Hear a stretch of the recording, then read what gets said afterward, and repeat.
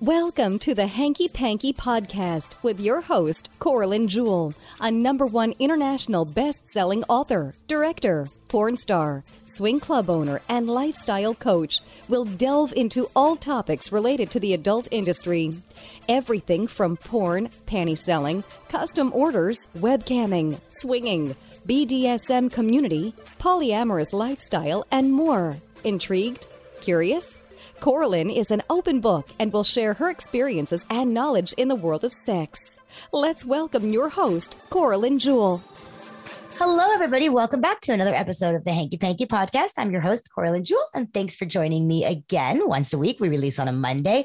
Let's see, by the time this one releases, it'll be releasing end of June, I believe. So what do we got going on? Oh, I know, my big promotion. I just got hired as the head PR for Outshine team. So we handle not just adult industry, but we have some athletes and some mainstream actresses. And so we do their PR, we do their websites, we do their logos, we do to get them on podcasts, their magazines, their press releases, all that kind of stuff. So if anybody's listening and you want to change up your brand or get some help with your marketing, your social media management, reach out to me because that's what I'm doing now, along with everything else that I still always do. And then let's do some shout outs. We've got, let's see, Skyhawk After Dark Radio. Mr. X Radio just picked us up. So thanks for having us on your network. And we are on Full Swap Radio every Friday. We are also on Spotify and Anchor and YouTube. And make sure that you guys go to YouTube and you like us and you follow and subscribe because I have a community over there and I'm starting to do like some fun contests and stuff. And shout outs to our sponsors. Let's see, we've got Lifestyle Lounge, Cassidy, SDC, and a new one, Swingtown. So if you go to my website, you get free memberships to all of those to try them, see which ones you like. Those are all swinger lifestyle websites. I've also got some new toys now that we are working with. And so if you go to my website and you go to the shop, you guys can see the toys. And let's see what else is going on. June. So July, I'll be in Miami. So this will release before Miami. And I think that's it. All right. Without further ado, I would like to introduce, are you ready, darling? She's like, I'm texting. I'm busy now. So everybody, please welcome Sinn Sage. Sinn Sage, how are you, darling? I'm doing awesome. How are you? I'm good. We were just talking, you guys, about Sinn. I said to Sinn, now you see your volume is perfect. I was telling her, turn the volume down a little bit. And she's like, I'm not really good with this technology. And I was like, oh, ask all my listeners. I got like an opening, like I'll marry you if you can fix this crap around here. But you've got a husband that does the car. I don't have anybody. I have to call my friend. He's a contractor. I'm like, Mike, and he's like, what is it? And I'm like, the garbage disposal is not working. He comes over and he goes, who put this in here? And I'm like, you did. Because you. Yeah, no, I'm very grateful and I recognize my privilege in being married to someone who is like a mechanic and like an engineer kind of. That's awesome. That's awesome. I love it. So let's tell everybody a little bit about who you are. So as I was telling you, I don't watch porn. So I had never, known Nina Hartley or seen anybody, stuff like that. So can you hear me? Or did you lose me? Same. Oh, okay. Sorry, my screen went blurry, so I was like trying to fix my camera. Oh yeah. My people always tell me that. They tell me to cover the camera and then pull away or something. Yeah. So. Okay, so you guys, welcome, Sinn. So Sinn, you are an adult performer, but you have a special niche. You are mainly, is it lesbian or fetish lesbian? What would you say would your niche is or your niche? Oh, so I call it lesbian. Like, okay. I would say queer lesbian porn. That's my thing, and. I do kind of make a distinction a little bit between, lesbian porn and girl porn. I tend to feel that when we're making girl porn, it's really for like, the male gaze, quote unquote. Okay. Whereas I feel that lesbian porn is much more to the authentic lesbian experience, authentic like lesbian desire. Okay. It doesn't require like penetration or whatever. I've been on sets before where it's like, we're making girl porn and I didn't quite realize. And they're like, well, we need to get some penetration. So can you finger her from this angle? And I'm like, well, first of all, why are you telling me how to do the sex? Like, I know what I'm doing. And second of all, like, why do we need that? Like, that's stupid. And it's like, oh, well, because we're making this for men, not for lesbians. And that's interesting. So I want to get to that because that's, it's a different take on it. So, so this is what I do know. So then to catch our guests up. So you got into the industry 2003 and you, let's rewind. Let's go back. You're from California, right? Born and raised in California. Yeah. And we were talking about a little bit about your parents. You said they were both teachers. So educated. high school English teachers. So was my grandpa. So I definitely grew up in a culture that was very much like, you're going to go to college and you're going to do something like that. Okay, so let's talk about that. So did you have any siblings, or were you his only child? I have a younger brother, and he's actually a doctor of psychology. Well, I'm talking about you. My brother is an economics professor at a college. So there you go. Right. So okay. So growing, and did your parents did they stay married? Were they still married? Did. Wow. Okay. Very they cool. did stay married. My dad passed away a few years ago. Aww. But yeah, they stayed married for 35 years. Wow. Yeah. So that's why I always like to ask my guests. So growing up, you're growing up in a household with their teachers. Could you talk to them about sex? Was sex or even nudity discussed? Was it off limits? Was it a religious based family or not really? What would you say? No, again, very blessed, very privileged. Cool. I was like, when I was very, very young, I was raised with a little bit like, well, what religion are we, Mom? And she said, well, we're Christian, but it was never like shoved down your throat. Right. This is what it means that we're Christian. You have to be this way. Like, not at all. Not at all. And there was a lot of like freedom of exploration was kind of encouraged. Like, so when I met other friends in school and I'd stay the nights at their house and like, well, we're going to church on Sunday, but it's, it's a Catholic church. And I'd be like, Mom, is it cool if I do this? And she's like, yeah, that's fine. And so I was kind of like exploring that, and then got like more into Christianity with some friends, like in like early middle school. And then I just reached a point around 13ish where I was really like, my critical thinking skills were very developed a lot more. And so all of these, I guess like incongruities or like hypocrisies and things I would hear over here. Well, this is what it means to be Christian, and this is what God means. But over here, like, no, this is what it means. Right. Wait a minute. None of this is aligning.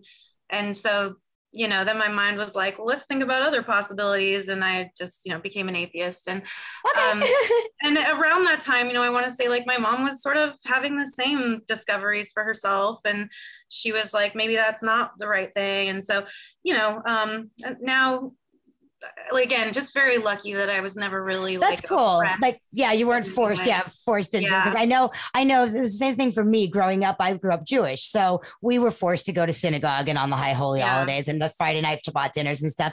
And I do remember, I'll never forget this, because I remember that my dad would say, when you're 18, you can make your own decision, but until then, you're under my roof. And so the day I turned 18, I go, I'm fucking done. I'm done. Yeah. And then I'll never forget. It's interesting how it's like even your mind is trapped by living under this roof. Like, right, you don't even have the freedom of thought. Yeah, right. Yeah. Well, again, like you're raised a certain way that this is the right way and the only way, and then you don't really open your mind to other stuff. I do remember though, my father called me. I was living in Sweden, so years later, called me, and he apologized and said, wow, that's amazing. Yeah, he said, I made a mistake. Wow. I forced this. I forced the religion down you and your brother's throat, that now you shoved it away. Whereas I really just wanted you to embrace having family and the spirituality of it. And I agree with that. So interesting, right? Wow, that is. So, were you sexually active in high school, or were you like a good girl? What were your grades like? What did you want to be when you were like, when I finished high school? Yeah. So again, like my grades were always very good. I always got A's and B's. School was pretty easy for me. I didn't have to try very hard. And so even in like, I was not good at math ever. So even in like physics and like algebra 2 and stuff, when I wasn't applying myself, that might drop down to like a C. And then I'd be like, I'm just going to apply myself. And then I'd be up at like an A. So it wasn't hard for me. I graduated with like a 3.8 or something. I did get accepted to Cal State Long Beach. I just chose not to go that route. My son just got accepted to Cal State Long Beach, and I got accepted to Cal State Fullerton. I had a scholarship there. So when you were before we go there, I used to write the, look, I'm wearing like a mini skirt right now. So I'm going to show you guys. See, if you watched YouTube, see guys? Oh, hey, no panties. No panties. So I would write, I would write the answers right here. And then I'd lift up my skirt and read them.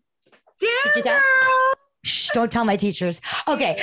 Okay. So, when you were growing up, what did you say that you wanted to, like, did you want to be a teacher too? Or what were your goals? What did you think So originally? basically up until about puberty, I was probably like, maybe I want to be a teacher. The main thing I knew for sure that I wanted was to be like famous. I wanted to be like an actress or a singer of a rock band or something like that. So my whole high school, I started in theater probably around like 5, like community theater. I was in a play like just about every year, or I was in some kind of like singing, dancing production.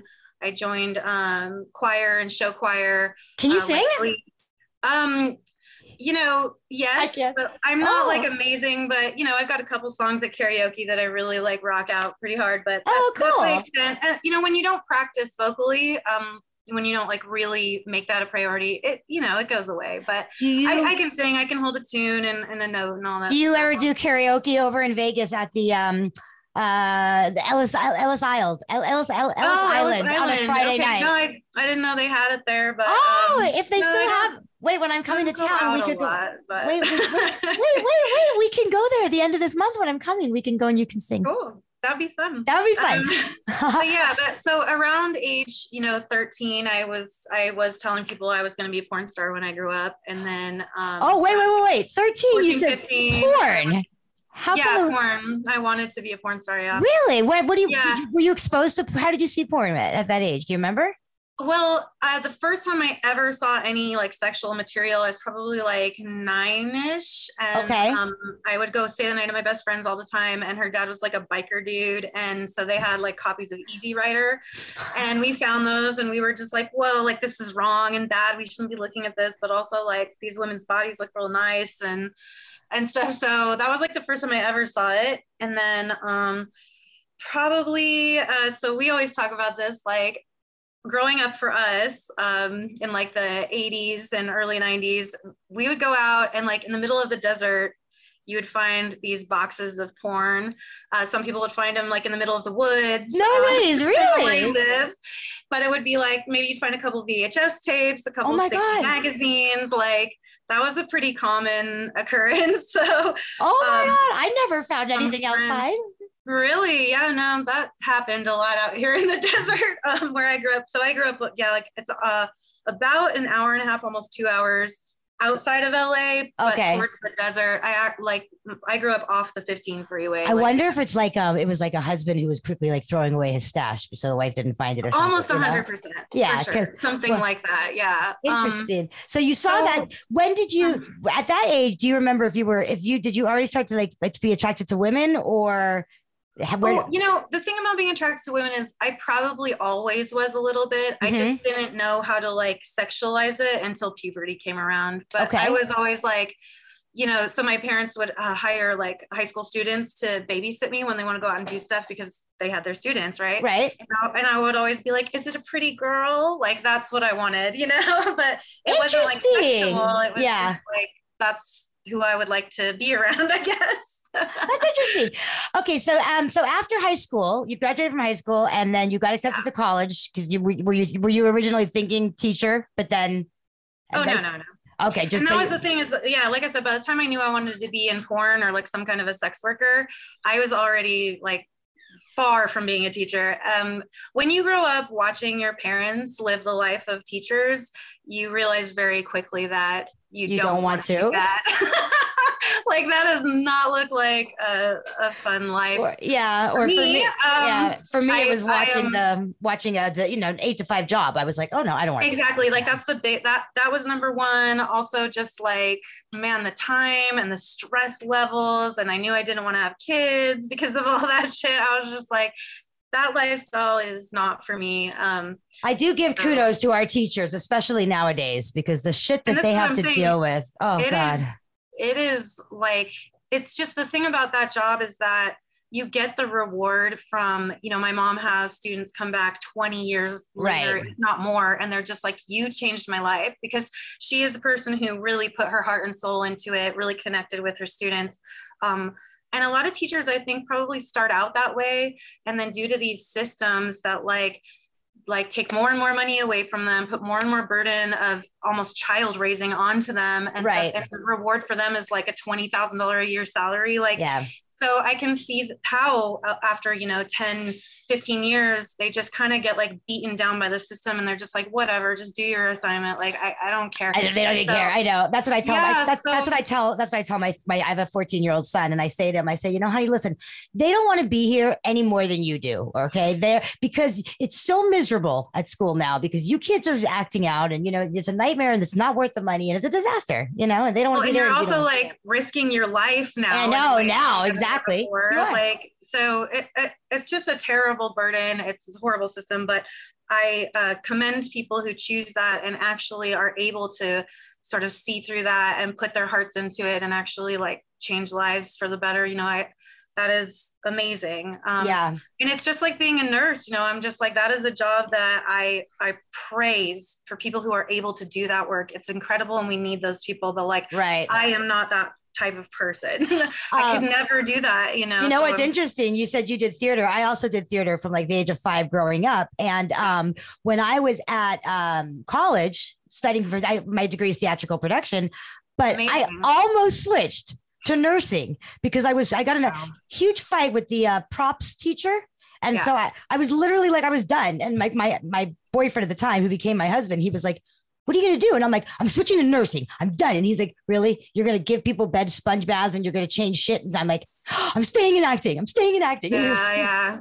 And I mean, again, like I praise people who are able to do that. I'm just not one of those people. And we're all meant for something different. Exactly. I know which direction, what my purpose is in life. And so. So let's talk about this. Let's go. When did you get, how did you get into the industry? And when did you tell your mom and brother? Or do they still not know? Yeah. Well, so I got into the industry. Let's see, it's kind of complicated. So you asked me before, was I a good girl? Oh yeah, she skipped that, you guys. I kind of like walked the line a little bit. I was very, very sexual. And I think it was because I was like very curious about sexuality. I knew I had these hormones raging in my body. I knew I was like, just like I was like a horny kid, and just very, very curious, but I never really like had sex or did a lot of sexual things. Until what age? Do you remember what age you lost your virginity? Yeah. So the first time I had sex, I actually had to talk the guy into it because he had my mom as a teacher and like we flirted a lot. He was a senior, I was a sophomore. And we were in drama class together and I was just like wildly attracted to him. And we flirted a lot, but like, we weren't going to date or anything like that. And then he had my mom as a teacher. And so like towards the end of his senior year, I was like, I just think we should have sex. And like, here are the reasons why. And he's like, no, your mom and blah, blah. I was like, this has nothing to do with her. This is about me. But I think for all those reasons, he was probably like very, very nervous. I know he had relationships before. I know he had sex before, but, looking back on that experience, it's almost as though he hadn't. Mm-hmm. So, for me, it was very awkward. It was really weird. And most people's first time is awkward and weird. Yeah. And, my attitude about the whole thing was really like, I want to get this over with, which looking back, like, I feel like that's a pretty decent attitude to have. Because, it's not going to be great. And then like, once you get the first time, like out of the way, then you can manage your expectations a little bit more. And so I remember being so disillusioned after that. I was just like, man, all these TV shows and all of society makes such a huge deal out of having sex. And like, that was it. That was terrible.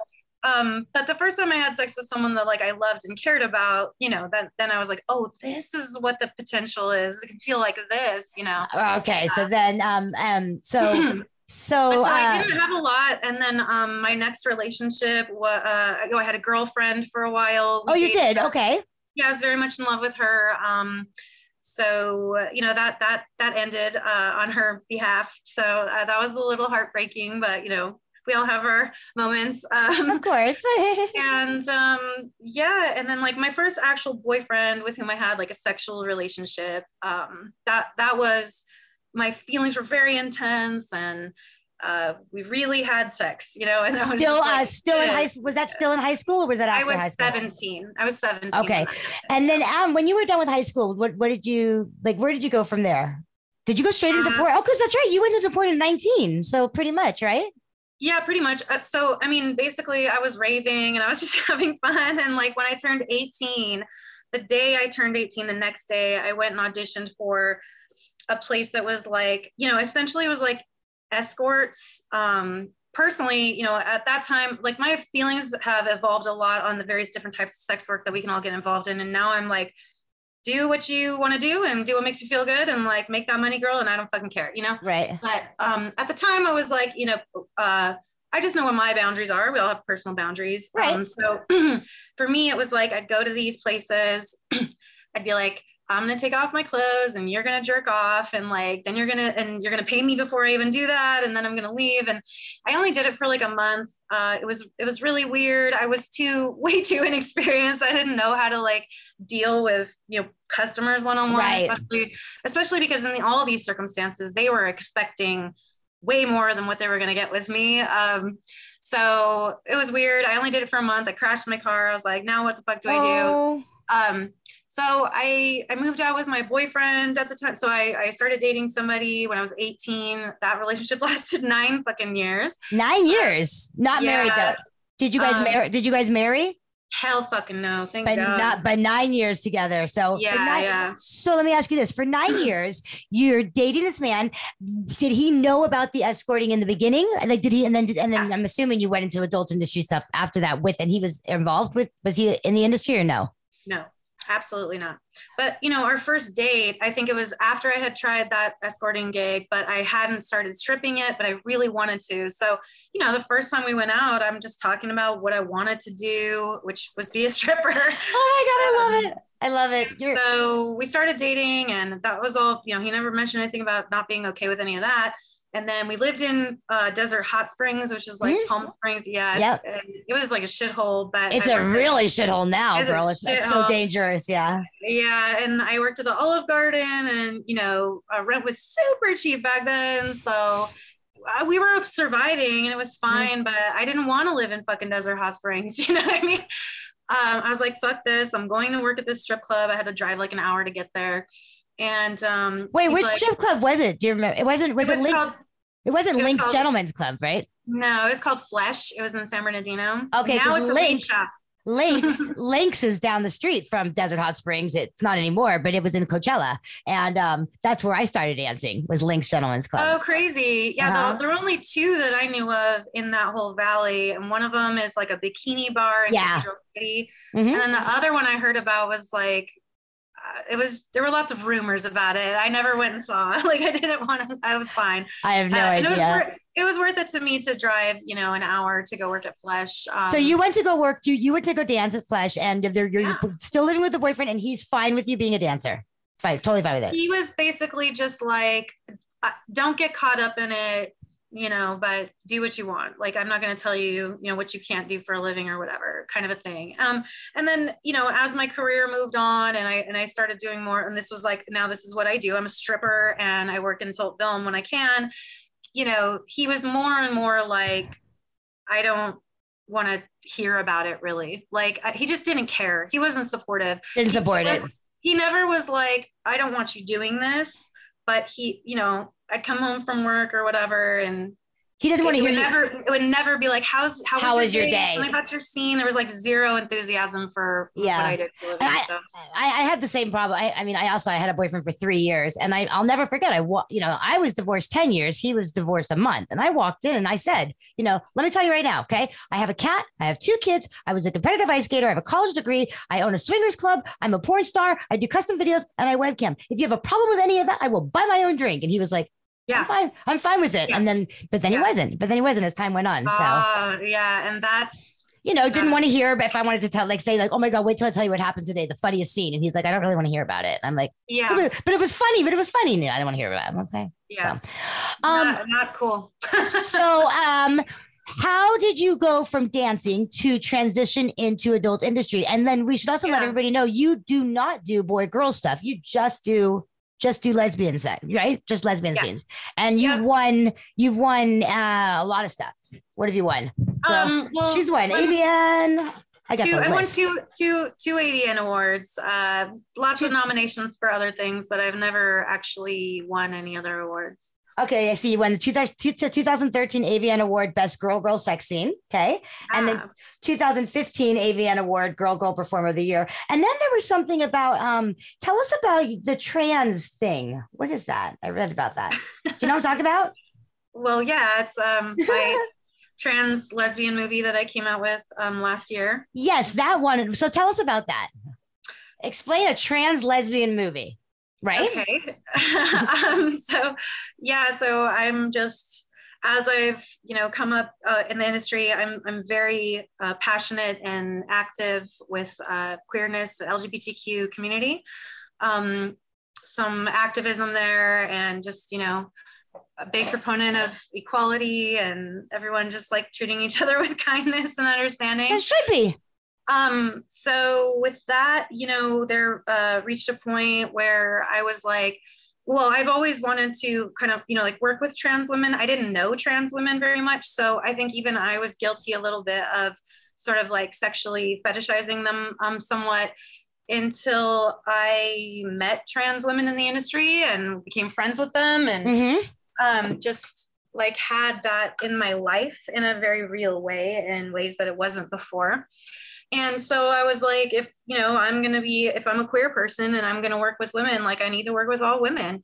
So I think my first scene with a trans performer was with Chelsea Poe.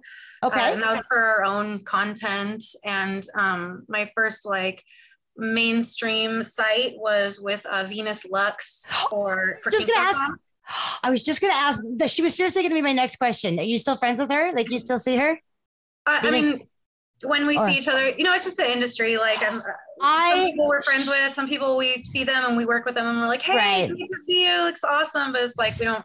So Venus Lux, when I got into the industry, I hadn't even shot yet, and I was at with the BDSM director who was in fashion now. Okay, so he took me to the Penthouse charity event out in Chatsworth, and I was talking to Luke Wilder and Alexandra Alexandra Stoll, because I was cast in a movie for them that I didn't even know. He's like, "Aren't you Coraline? I think I just cast you in this movie." But then up walks to us Venus Lux, okay? And Michael, the director friend, says to me, "Coraline, I'd like you to meet Venus. Venus, this is Coraline. Coraline's brand new, okay?"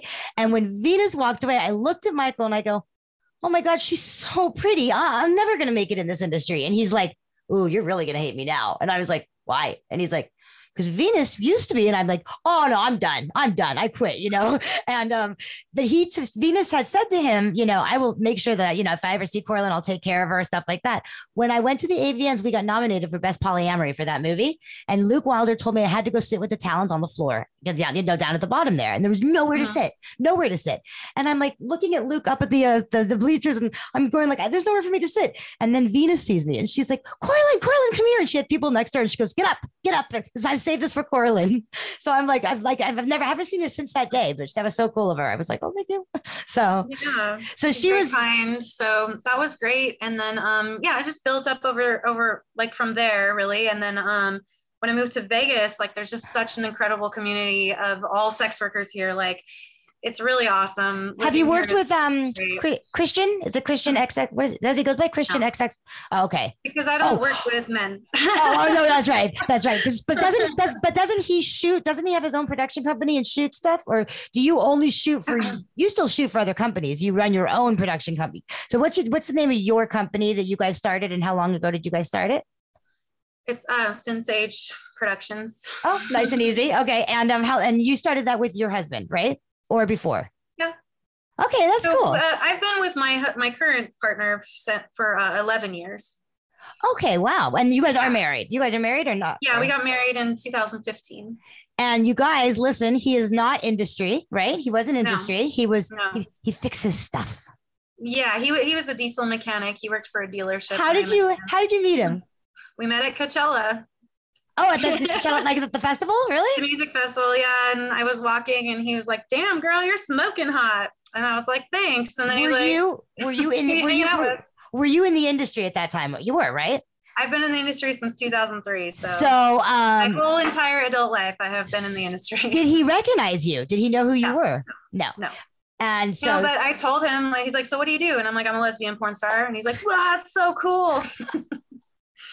That's every man's dream. And that's every man's dream. He came with me in my car, and like I opened my trunk to get shoes or something out of there, and there's like my whip and like some handcuffs and just like shit out of there. My dildo, my strap on. Yeah, so. And he was intrigued by it, excited by it. He had no problems with it. And you said that now he does the editing with you, the camera stuff, and you guys shoot for. Do you have your own website, or do you shoot for other platforms like OnlyFans and ManyVids, or do you do that as well? All of the above. So I have my own website, but it's more like, here's Sensei, here's where to buy her products, here's where to order a custom video. I put a lot of interviews up there, like this will go up there, just stuff like that. And then I, of course, got my OnlyFans. I have a Clips for Sale store. I have a ManyVids store. And then, I put together whole movies. My movies I release like through my website, and that's on like Hot Movies and Adult Empire. And the movies that your newest project, right? Is this is the trans one? Is that kind of new? Is it new? So that came out last year, so late 2021. It came out in time for me to submit it for nomination, so it was probably like August or September. Cool. And then I actually just on Friday released another movie. It's called Sinn and Drake's Strap-On Threesomes. So those are scenes with my husband and I put on a strap-on and we both fuck third. And it's just very, it kind of was inspired by our personal life. Our biggest kink really is threesomes or group stuff. So in our personal life, we're having a threesome. It's amazing. Like we usually put all of our energy on the girl. It's not really like cock focused, like a lot of porn. We are both just so happy to have like another beautiful woman in bed with us. So that's cool. We like to lavish attention on the other girl. And then we were doing that, and he went and got my strap on and was like, put this on. And I was like, that's a brilliant idea. And so, and then we would just do various things like that with that in play. And then like me fucking a girl with my strap on and then him fucking me while I'm fucking her, like mind blowing. So we've incorporated that into a lot of scenes and put those scenes together and came out with this movie. So that's what I was gonna ask. So when you say movie, so how long is this? If somebody says they want to watch it, because this is not a scene, right? This is you're putting together a movie. 4 scenes, so it's about 2 hours. I think I might watch one of my first porns.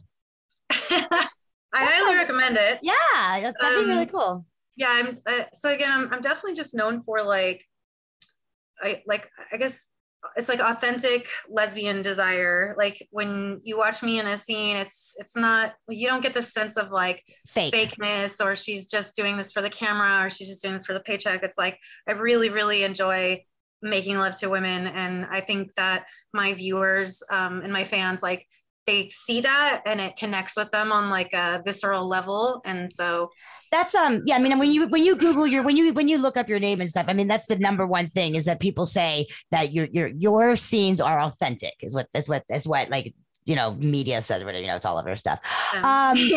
Film. Yeah. I have a question.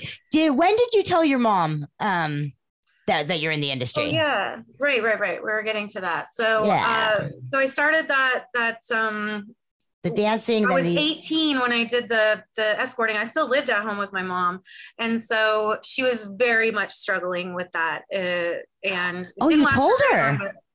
Yeah, she was really struggling with that. Yeah, she was under the impression that it meant that I was doing full service sex work, which I wasn't. But I can understand why she would think that now, looking back. Yeah, is reasonable. But so she still knew I wanted to be a stripper. She knew I wanted these things. And I think we just didn't really talk about it. And once I had been actually stripping, I made the money, the first 3 nights in 2000, 2, I think it was, I made $1,000 over the course of 3 nights. And that's a lot of money. That's a lot of money. And so, you know, that would be basically like a month, almost a month's paycheck that I made in 3 nights. So I was like, fuck this. So I did that a few more times. And then I was like, we moved to Upland, which is like Inland Empire, much nicer. Near me. It's near me. It's near me, girl. Yeah. So when we're moving to Upland and getting settled in there, and my mom was just kind of like, so how'd you guys end up, you know, being able to move out of Desert Hot Springs? And I was like, she was like, you're stripping, huh? And I was like, yeah, you knew this is what I wanted. She's like, okay. We just didn't really talk about it.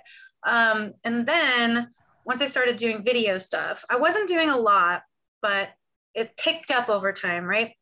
And she works with teenagers at a high school, and my younger brother was in high school, so now he's 15, 16, 17, and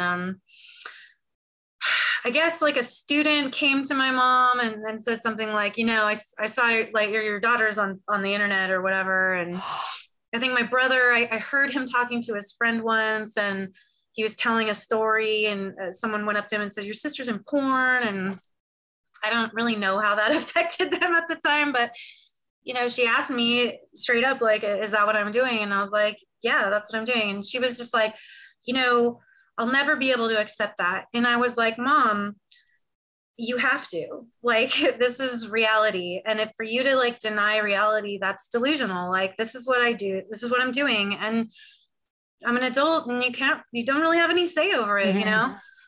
So she kind of like begrudgingly accepted it as reality. And again, like when it came to my sexuality, like that was never really an issue. I think when I sort of was dating a girl in high school, I think she was just concerned about me like getting gay bashed or something like that. But it was fine. You know, I was raised to love everybody, all this stuff. So when it came to this aspect of my sexuality, I think she just struggled with it a little bit. And then, but my honest to God, my dad, the whole entire time was just like, that's awesome for you. Are you happy? Really? He's like, you're working at the strip club? I was like, yeah. He's like, are you happy? And I was like, I love it. And he's like, wow. And mine are the opposite. Okay. So, mine found out. Yeah. My dad he's still very upset with me and very angry that I wrote a book about it. He's very upset about the book because he feels like now I've put my story out there. Well, I've put my story out there because there's millions and hundreds of girls out there that are petrified and don't want the family to disown them and stuff just because they've chosen, you know. And so it's your story, and it's your story to tell. It's not his, so. Exactly. And my mom's the opposite. She listens to the podcast. She'll call me and say, I want to listen to another one. Now, who else am I going to enjoy listening to? I didn't really like this one, but I love this one. And, you know, that's awesome. She's funny. So, and I want to say too that like my mom came around. I was in a very serious accident of snowboarding, and I hit my head. I had a traumatic brain injury. They had to put me in a coma. Oh God. So that was in 2009. Nice. And up to that point, I think my mom had this picture in her mind of what the porn industry was. And that picture was like a very cliche, like 70s, 80s, like women being used, you know what I mean? Like, right. Like, what the drugs and all that kind of stuff. Yeah. Yes. And a stereotype. And once I was in that accident, this outpouring of support from fans and from my industry, you know, my mom had these women calling her who were directors, these women directors who I worked with and for, and they were calling my mom's house going like, please tell us about Sinn. Like, is she okay? What's her status now? How can we help? And then my friends built a website, and they called it Save Sinn, and it was for donations for my stuff. And we raised like $5,000 or something like that. And so I think the combination of seeing the people in my industry reach out for support, seeing the fans in the, you know, of the industry give support willingly and openly and lovingly, like that changed her perspective. And that made her realize like, it isn't what, you know, these stereotypes from 30, 40 years ago have been implanted in my brain. Like, these are people who do this for a living because they're called to for whatever reason. And, So that really opened her up. And now she's proud of me. Good. She's proud of everything I do. I run my own business. And honestly, like, I receive so many emails from people and just messages from people who are like, I am a better, like, queer person. I've embraced who I am. And like, yes. Watching you has helped yes. me do that. Yes. And so, there's like no reason for her to not be proud of me. So, exactly what you say. And, I talk about this a lot. I say that in the adult industry, I really, really feel that we are an industry that yes, of course, there's bad seeds everywhere, but we are an industry that really, we've got each other's backs and stick together. Because I was interviewed on somebody else's podcast and they said, what do you think is going to happen with the social media and the merchant account processing? And I said, you know what? This industry and sex workers have constantly been repressed. That's constantly, you're awful push away. And I said, and they can continue to be resilient and continue to come back and continue to fight. You're never going to get rid of us. You're never going to get rid of us. Absolutely not. Instead, embrace it. And when you say you get those emails and messages, I travel and I do seminars about embracing your sexuality. Be who you are. That's why I put it in a book. Because now my kids know, everybody knows I don't have to hide anything. And people come to me and they say, you've changed my life because you made me just embrace who I am, whether it was gender identity or something, whatever it is. I love that. Just in your sexual identity, and your sexual identity is a core tenet of like who you are as a person. And when you deny it and push it away and hide it and keep it secret, it's like a rot from the inside. It kills you. It slowly kills you. Even even hiding being in the industry, I wasn't saying anything. And then when my parents, they found out through a sister and gonna find out. To find out. I know, that's what I tell people now. It's gonna if you're webcamming or later. We'll find out. So that's why I tell anybody, a lot of people are like, well, I'm thinking about doing this, or like, can I do a scene with you, or blah, blah. And I'm like, okay, here's all the things that you need to know before you start.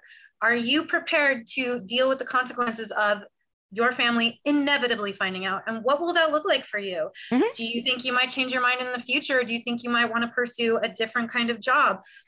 Those stigmas will be there still, and you might not be able to get the job that you think you're going to be able to get in the future. Yeah. I know I met a porn star once who was like, she's pretty big and pretty popular and making a lot of money in the industry, but she's going to medical school and she wants to be a doctor. And I'm like, all I can say is good luck, because the world that we live in, like, will not allow for that. Well, I know that's crazy. I mean, I interviewed Ray Ray. Ray Ray was, Ray Ray does, she's like known for gangbangs. Okay. And Ray Ray is 1 year away from being a physician's assistant. But, and that's what I was telling you earlier, you're educated and you're smart, we've chosen to be in this industry. But I do the same thing. And when people come to me and they say they want to be in this, I go, listen to me very carefully. You have to have a set of balls and man up when somebody comes to you and says, oh my God, I saw you. And you'd be like, and what?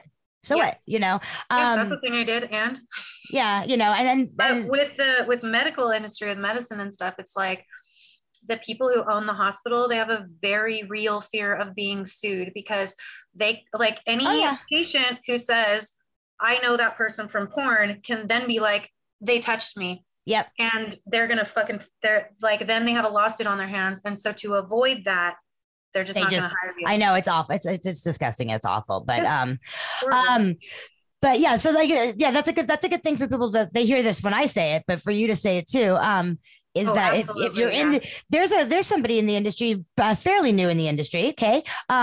Who does it. You can't like tag her on Facebook and stuff, 'cause she says, my parents will find out. And I said, sweetie, you are almost 50 years old. You better they're going to find out sooner or later. You better man up. Well, if she's almost 50, then hopefully her parents would be in their 70s, and maybe they don't internet the same way. I mean, there's a chance with that dynamic that you might be able to get away with it. Maybe. I don't know.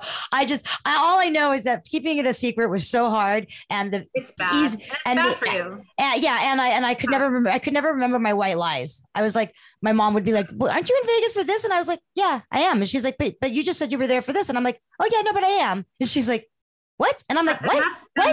What? That's lying in general. Like, yeah. I don't do it, and I don't think it's a great idea. No, exactly. No, it feels it's such a good feeling. The only thing is when I go to my kids, like if I catch them, they like hide their phone and I go, are you watching porn? And they go, so, and I go, you're not watching me, right? And they go, no. And I go, okay, that's all I want to know. That's fine. Do whatever you want to do. Totally. Just don't watch and this is something too, like when it has to do with sex education, our denial of sexuality as a culture is so annoying. It's awful. And it's also harming. It's causing so much real harm. Teaching young people about sex is not grooming them. It is teaching them about their bodies and like what is going to for sure happen to their bodies, with their bodies, and with their lives.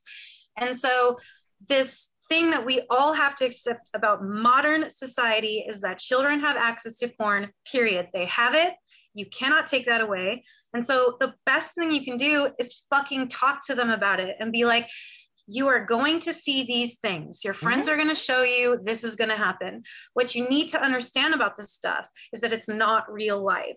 This is varsity level. This is professional level football. Okay. This isn't peewee. And when you start having sex, like you're in that peewee league, man. And so don't think that it has to be this way. Like if it's not this way of what you're seeing, that means it's not sex. Like, right. No. Like, please don't do that. And this is what it should look like. And yeah, it's uncomfortable to talk to your kids about this stuff, but when they're like 12, 13, sometimes even younger, it's like, if we're not having these conversations with young people, their minds are going to be warped in ways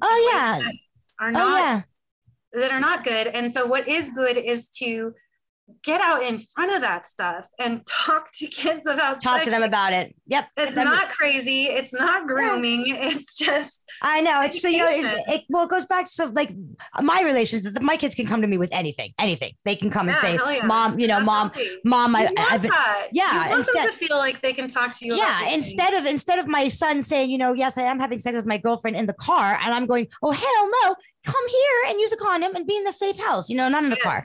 But show me how to put on a condom safely, and show me you understand this stuff, and then go off and fucking do what you're gonna do anyway. Just now we're smart about it. Yeah. So it's interesting that you said, how you talked about the religion and stuff, because I still feel that some of my listeners will know about this. Is that I had a Jehovah's Witness who was watching one of my seminars, and at the end everybody left, and I looked over and he was crying in the back, and I'm like, what's going on? And I walked over there, and he said, all I wanted to do was just come to this Exotica thing and just see what this was all about. I just wanted to see it. And my mom found out and she told me, don't come home.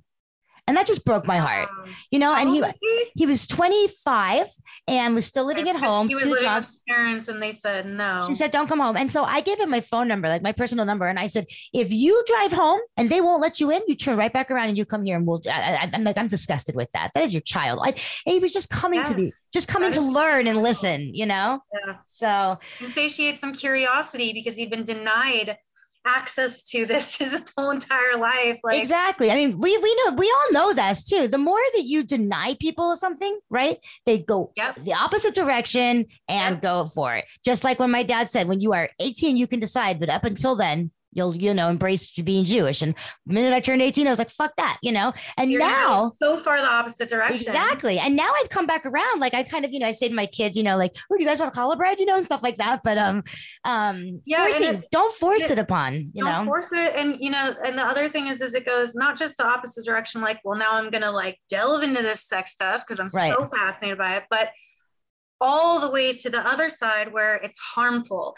And because they're having these thoughts, these sexual thoughts, but then being told you're not allowed to have those thoughts. Right. So then this violence brews within them and they blame sex workers or even just women for existing and them wanting to be or touch a woman, be with or touch a woman. So then they pick up guns and they go and they shoot up, massage parlors and murder people because they were forced to not even just not express their feelings, to express, to understand, to recognize that it's perfectly human to have these desires. Instead they were oppressed into violence, and that's never going to be the solution ever. Yeah, no, I know. And that's like the biggest thing with our just society in general is that I whenever I do these podcasts, I say, I'm trying to get out there that sex workers are educated. We are smart. We run businesses. We are, I have a college degree. You run a business. You're married. We have our lives outside of the industry. It is a job. And yet I feel like we're going backwards, because I feel like, the kids with the sex education, and then, all this like crap, I'm like, here's what it is. Is that generationally, we are making progress. Younger people know and understand in their souls and hearts that their gay friends are no different from their straight friends, from their bi friends, from their non-binary friends, all this, like they understand this now. And they are craving more information. The internet has provided more information that they can go and access. Right. And in response to this, all of these institutions of power, which are usually religious based, are pushing back with as much force as they can muster, and trying to make it as inaccessible as possible. So and as outrageous as possible. Can you believe these teachers are grooming our children? It's like, no, that's not what's happening. And they know that's not what's happening, but they see an opportunity to weaponize it and try to stop it from happening. Yep. And the truth is, so it's always going to feel like, 3 steps forward, 2 back, but we're still making steps. Yeah. They're slow. They're excruciatingly slow and painful. And it's a struggle, and the fight cannot stop. Yeah, that's for sure. It's because we're moving forward that it's such a violent pushback, and it feels terrible. Yeah, well, like it sometimes feels hopeless, well, but there should be some hope there. The biggest thing for me, I guess for me, is like how difficult it is now for to have a merchant account processing and stuff like that, and how different, and social media, like that kind of stuff.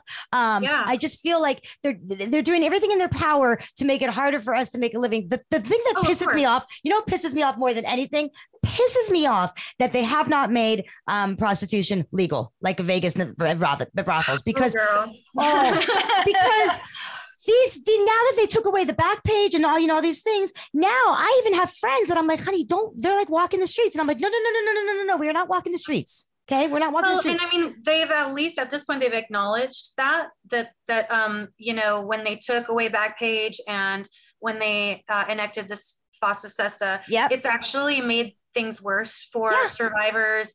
It's made things worse for the police who are trying to, catch traffickers. But they're trying to let's just pretend like all they're trying to do is catch, traffickers. Okay. That's not what they're doing, but let's just pretend like it is. Okay. Even in that case, they have made their job more difficult. Oh yeah. Because back when Backpage was a thing, they would work with some of the hosts of this page and stuff to find the non-consensual stuff that was going on there, and they'd be able to have access to more information that way. Yeah. Once they got rid of it, now it's all underground. It's way harder for them to find. Oh, I know. So now they're recognizing like, all these unintended consequences of something that we were trying to do for the better good, but we didn't, even though all of the sex workers were like, please don't do this, and here are the reasons why, they steamrolled ahead anyways, and everything we said was going to happen is what has happened. Oh yeah. But they're not going to change that. I think that what we have to remember about, especially America, is that it was literally founded by Puritans. Yep. And that culture has pervaded for 200 years. Still, people who even go online and consume porn will call me a fucking slut whore who doesn't have a valid opinion about anything because I have an OnlyFans. Like, you know what I mean? And so that's just how there's like a compartmentalization there. Yeah, there's a cognitive dissonance. Yeah, it's frustrating. And you know what? Another thing I say too is just so frustrating, like you say, is that everybody has sex, and everybody they indulge in it in one way or the other. I mean, this is the one thing that drives you crazy. People, I'll get a message, hey, I want to do a webcam show with you as soon as my wife goes to sleep, and I'm like, why do we have to sneak it? Of course you do. Yeah, I'm like, have you tried talking to her about it? I'm like, bring her she in. Would say no, Yeah, like, no, I know. Yeah, I'm not gonna push it, but I hope you talk to your wife. Like, because Yeah. I think sometimes, you know, especially when couples have been together for like decades, they're like, no, my wife is this way and that's how she is. But people change. We're all different. And, you know, you never know what bringing up a topic or conversation, she might fucking surprise you. But Yeah. if you never even give her that opportunity, or vice versa, it could go the other way too. Yeah.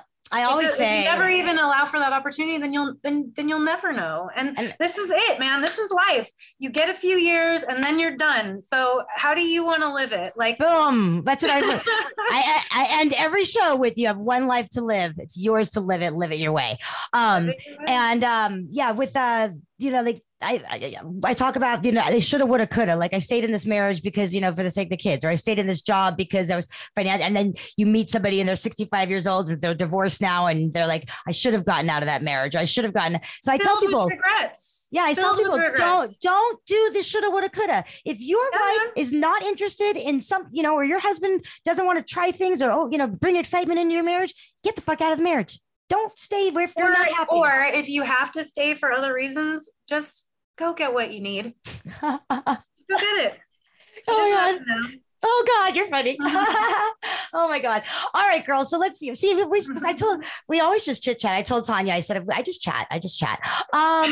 Okay. So what the two things I have to ask you, and then I'll let you go, is, can you think of one, you have like either a scene that you directed, like that you, you know, shot for the company, or something that you shot in, okay, that you walked away from set just being like, oh my God, I just can't believe that freaking happened. Like something that just blew your mind. Like Jay Cruz was, he was doing the scene. The girl said she had to go to the bathroom, and then he like looked out the window and he said to the director, dude, our female talent's got her suitcase, and she's like walking, she's gone. She like left, and then she like, yeah. She's like, that was his Sharon crazy. Sharon like, Mitchell. In the bathroom? I'm fucking out. Yeah, she was out.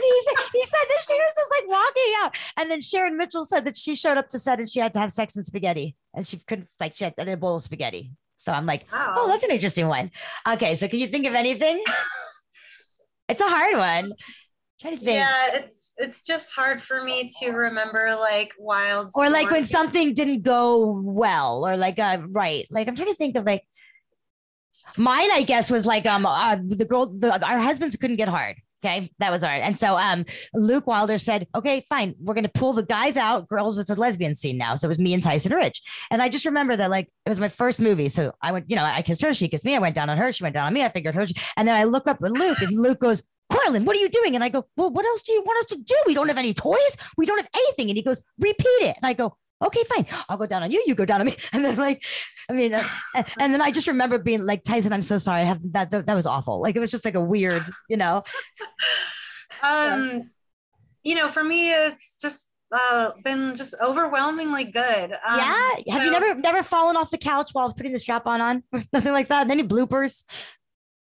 Can you think of anything? Nothing?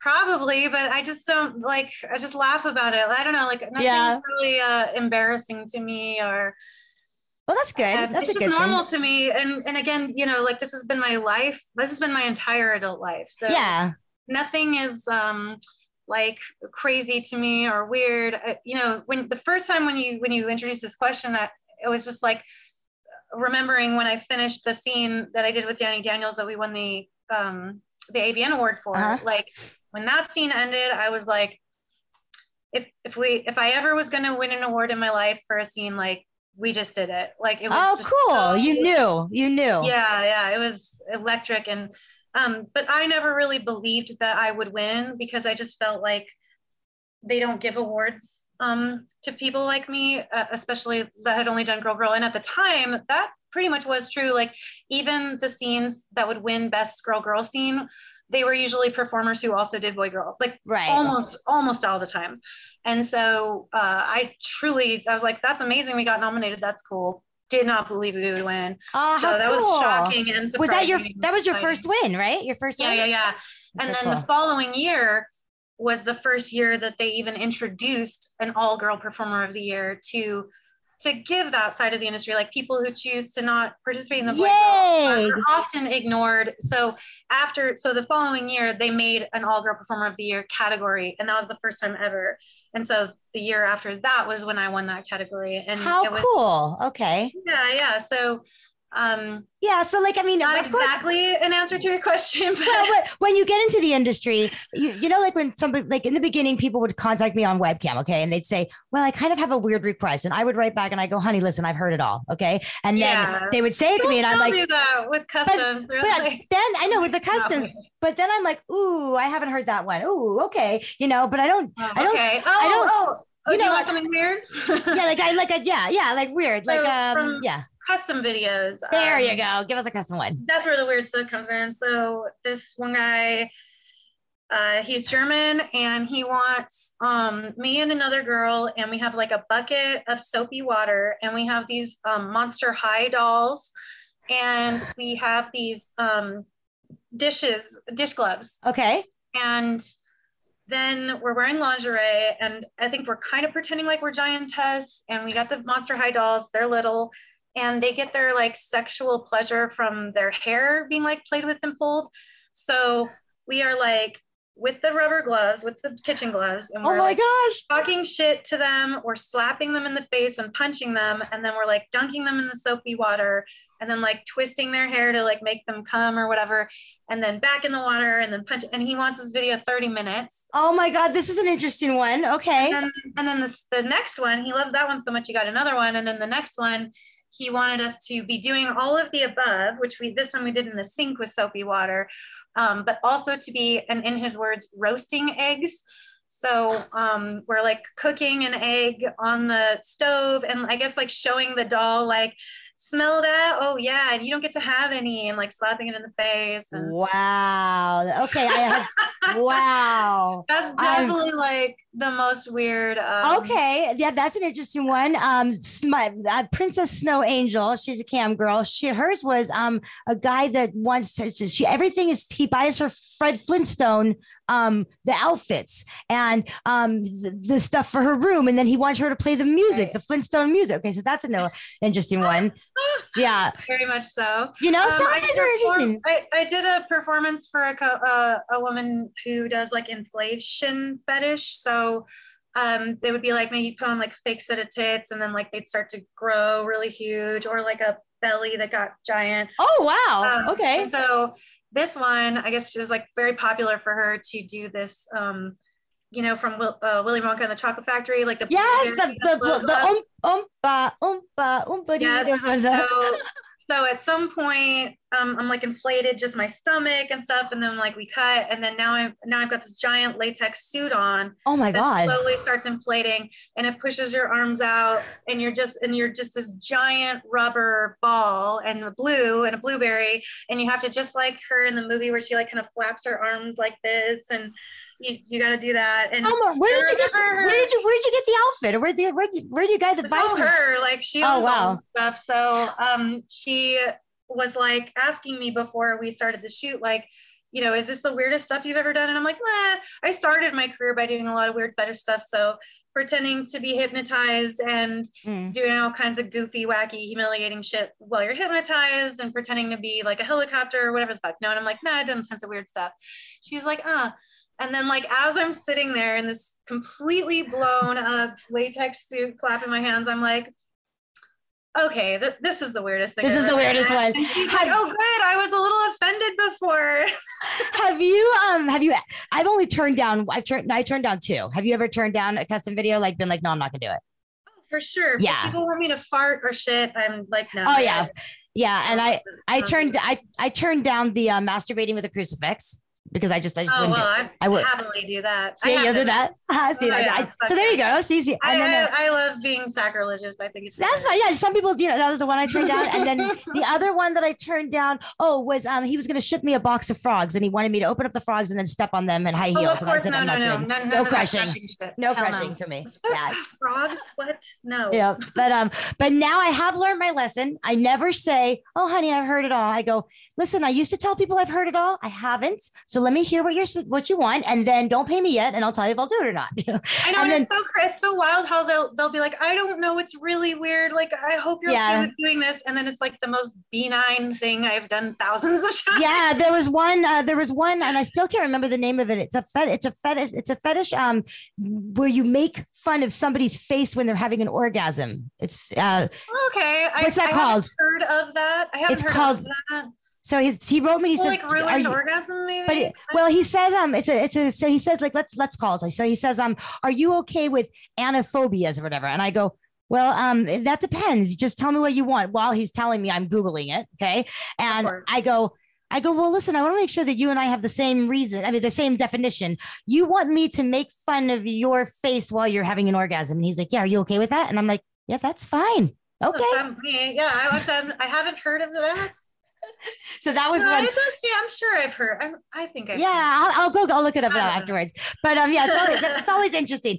Okay, so girl, we are like out of time. You are so much fun. You are so super cool. Tell everybody where's the best place to find you, just to go to your website. What's your website? Well, I guess the best place to start for Sinn Sage, all things Sinn Sage, is sin-sage.com. Hold on, Sinn with 2 N's, isn't it 2 N's? Yes. Yes. Okay. SINNSAGE. Mm-hmm. Okay, did you say sin-sage.com? Got it, you guys. And that's where they can get your Twitter, your Instagram, your Only. Can they see all that? Can they get access to all that from there? Yep. And you can see my full-length movies there to buy. You can see there's a button for you to check out my custom video production, how that works. Cool. See if you want one. There's a link to my OnlyFans. There's all my interviews and stuff. And then my ManyVid store, my Clips for Sale store. Also, I have an Adult Time channel, so you can watch my movies there with a subscription to Adult Time. Cool. Yeah. Isn't it the best? We just rebranded me. I had my Hankie Pankie podcast was one. My personal CBD lubricant was another website. My swinger lifestyle was another website. And we just put everything under one platform. And so I just tell people, just go to CorlinJewel.com and you can get to anything you want right there. Yep. And if you forget the dash and you just type in sinsage.com, that'll take you there too. She still comes up. Yep. I was following on Twitter because I was making sure I followed everything. Wow. Okay. So we kind of left them. I always end the show with words of wisdom, and the words of wisdom are either to an adult performer or a webcam girl that's listening and going, I really want to tell my parents, but I'm petrified. Or it's a parent, uncle, brother, sister who's family or friend is involved in this adult industry and they're having a hard time accepting that. So you choose, which one would you give advice to? I know we kind of already gave advice, but I mean, your advice pretty much was don't hide it because they'll find out sooner or later, right? Well, I mean, I can speak to that a little bit. I guess maybe I would rather speak to these people who might be struggling, like accepting it. Let's go there. I think that it's good for us to be like invested in the lives of the people that we care about. But the most important thing should always be, are they happy and healthy? And that is the only question that you need to ask yourself. What they choose to do with their life, you have to let go of your expectations of that. I mean, I don't care if you're a parent. I don't care if you're a friend or an aunt or whatever, or a grandparent. Mm-hmm. You should not have expectations of a lifestyle of the people that you love. All you should hope for is their happiness and their health and safe. So so ask that question. Are they happy? Are they healthy? And if they aren't, how can you help them without condemning their choices? And honestly, that's not even for the industry. I think that's probably just good advice in general. Yeah, I was just going to say that is really, because sometimes, you're a parent that expects your child to get married, the 2 kids, the white picket fence, the college degree, and then your child decides that no, they're going to go be a mechanic. Are they making a living? They're going to do something else with their life. Exactly. And that's okay. You didn't give birth, or you didn't have this person in your life so that you could tell them what to do with their life. Exactly. It's theirs to live. They're going to make those decisions for themselves. And if you can guide or if you can help, to be there as support, but don't judge. That's not your job. So I love that. I love that advice. I like it. That's really good. Are they happy and healthy? H&H. I like it. Yep. Oh God, girl, you are an absolute doll. I will be in Vegas at the end of this month, so I'll reach out to you. And I think we can go to karaoke. I will cheer. Awesome. I will cheer, or I will be your backup dancer. I will not sing. Okay. I cannot sing for crap, but you know what? I did do this. I have sung karaoke one time, and it was at Ellis Island, and it was only because it was my friend's 50th birthday, and I said I will do this for you. Yeah, so I sung. I did like a Donna Summer song. I don't remember what I did. I'm crazy. So, hey, thank you so much for coming on. It was such a pleasure meeting you. You hang tight with me. I want to look up that make funny face of orgasm, whatever fetish that is. Sure. I got a certification in sexology because I wanted to really study all these fetishes and stuff. It's really interesting. Yeah, totally. So it is cool. Yep. You guys, thank you so much for listening. Sinn, thank you so much for being on the show. And I believe next week is, who do I have next week? Oh, crap. She's a webcam girl that I met when I was at Exotica. She was one of the strippers and webcam girls, and I talked to her, and I want to have her story because she's a very interesting story of how she got involved in the industry. So, and until then, you guys heard us. You heard what we said. It's your life to live. It's your choices. Live it. And I like adding, if somebody is healthy and happy, that's all that matters. Till next time. Thanks for listening to the Hankie Pankie Podcast. Thanks for listening to the Hankie Pankie Podcast with your host, Coraline Jewell. If you enjoyed this episode and you'd like to help support the podcast, please share it with others, post about it on social media, or leave a rating and review. Be sure to check out our archives section on our website for previous podcasts. Check us out on YouTube, Instagram, and Twitter at Hankie Pankie Podcast. Join us next time for another edition of the Hankie Pankie Podcast. And remember, always be true to yourself.